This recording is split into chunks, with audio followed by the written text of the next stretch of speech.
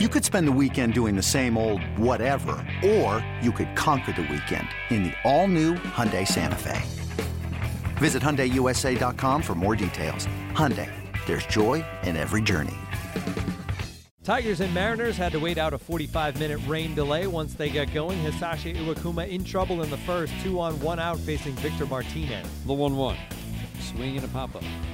Will the wind push it enough? It's a long run for everybody. Heredia coming over. He's going to slide and make a fine catch over by the stands. Wow. The 2-2. Swing a little pop fly into shallow center. That's going to drop for a base hit and score Cruz. Rounding third, heading home. Collins' throw will be cut off on the infield. Not a good throw. It went by Alex, but backed up by Justin. A little blue. After the misplay, the Mariners make the Tigers pay. 1-0 lead here in the 6th. The 1-2. Swing and a miss. He got him down and away with another. Boy, that is another yellow hammer. He didn't even come close to that baby. The 2-2. Swing and a miss. He got him on strikes. Fastball 95. Last pitch of the day, right by Dyson. 8th strikeout ends the 7th. This crowd loves it on their feet for Justin. That's why he's the ace. Does he get another right here? 2 balls, 2 strikes. A man on second, 1 out. The pitch is swinging a line drive, base hit into center field. That's going to break the tie. Rounding third, Seager coming home. Throw comes all the way through, no chance. And that allows the batter, Gamble, to get down to second. Line drive single. Mariners take a 2-1 lead here in the 9th. First pitch to McCann. Swing and a pop-up foul. First base side, playable. Coming over is Motter. He reaches over the tarp. Did he make the catch? He did! Falling into the front row almost. Taylor Motter with an incredible catch on a pop-up off the bat of McCann right over the tarp. And the Mariners take this series from the Tigers. The Mariners hang on for the win. Kyle Seager scores 1 run and drives in the other. Hisashi Iwakuma, the no decision, 5 2/3 innings. No earned runs. He struck out 3, and then the bullpen tossed 3 1/3 innings of 1-hit ball.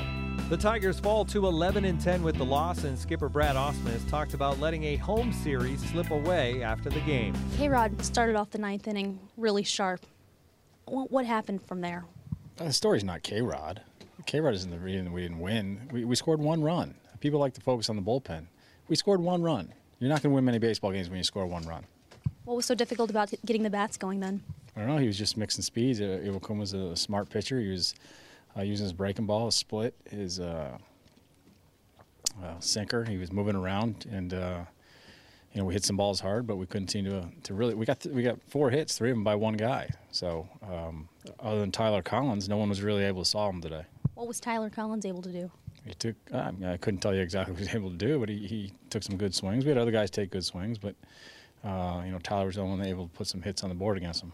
Justin Verlander got into some trouble with a high pitch count early. How did he settle himself in? What did you see from him? Well, he's very good. He's a strikeout pitcher, so pitch counts are going to go up, and that happens. But he also seems to find a way in an inning or two to have a quick 1, 2, 3 or a short inning, and it gets his pitch count back down. It doesn't hurt that he's got the ability to go 120 pitches. How important was first pitch strikes for him today? First pitch strikes are always important. He's not afraid of the hitters. He attacks his own, which is good. What did you see there when Adducey and Collins ran into each other?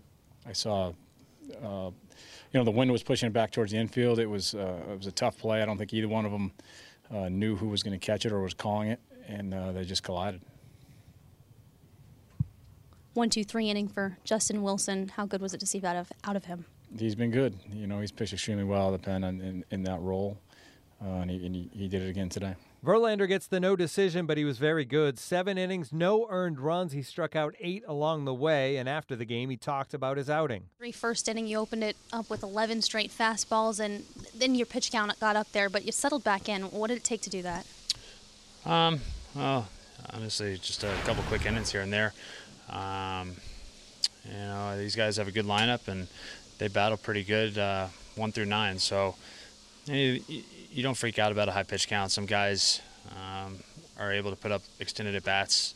Cano battled me pretty tough on a couple of bats. So, and again, I've said this before. It was kind of one of those games that 0-0, 1-0, 1-1. You can't so much worry about pitch count and try to have a quick inning. You got to worry more about not letting those guys score. What adjustment did you make, if any, mechanically from the last 2 to this one? Because you were a lot cleaner today. It seemed like it was your stuff. I made an adjustment 2 starts ago. Last time out, it was kind of inconsistent, but I knew it was right, so stuck with it. And this time, it's kind of one of those things. I just expected it to get better and better. I knew it was right, like I said. Looking back at some old video of the way I used to throw, so even the last one, even though I walked some guys, I knew pretty much right out of the gate as soon as I started throwing, my arm felt cleaner, everything felt like it was coming out better, and so it was kind of just one of those stick with it until it clicks. Arm angle thing, or do you not want to get specific? Or? No, it's kind of a little in depth, kind of an overall thing, but. Can I ask you too? Have you scrapped the changeup completely now? No. No, I didn't throw it today. Didn't really find the opportunity to throw it. I wanted to. Thought about it. Just didn't.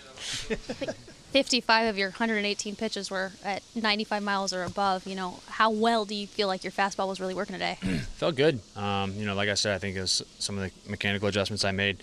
I just feel like I'm in a better position and letting my arm work better. So just kind of keep trying those, mechanics, and I guess you just get a feel for it eventually, and it clicks. Today was much better than last time out, which is a great sign. Hopefully it just gets better and better. 118 pitches at the end. Were you still feeling strong at that point? Yeah, it felt good. Again, another good sign. I noticed a little bit of, fatigue in some parts of my arm that aren't exactly normal, but I think it used to be normal. So it's kind of one of those things that, again, anytime you make adjustments, even small ones, it affects the way you throw the ball. You're going to get some fatigue or soreness in new areas. Is it concerning, like between this start and the next start, how you might feel given what you just said and plus the 118 pitches? No. I'll recover just fine. It was just kind of one of those. You find a new exercise in the gym, no matter how much you've been doing legs or whatever, you find a new exercise, you're going to feel a little bit. I guess that's the only thing I can kind of liken it to. But overall, felt really good. From a team standpoint, is this a deflating series for you guys? Because you had pounded the ball, and then all of a sudden, 2 games, one unearned run. Yeah, we just kind of need to mix in, sprinkle in some of those runs from the first game into the next couple, and we'd be just fine. But I don't want to call it deflating. Obviously, you'd like to come away with the series win. Today, it didn't quite happen, but it's just keep playing baseball, have fun. It's not the end of the world by any means. I don't think we shot ourselves in the foot at all. We just had a couple good games and just didn't go in our favor. The Tigers homestand continues on Friday when the White Sox visit Comerica. Matthew Boyd gets the start against Mike Pelfrey.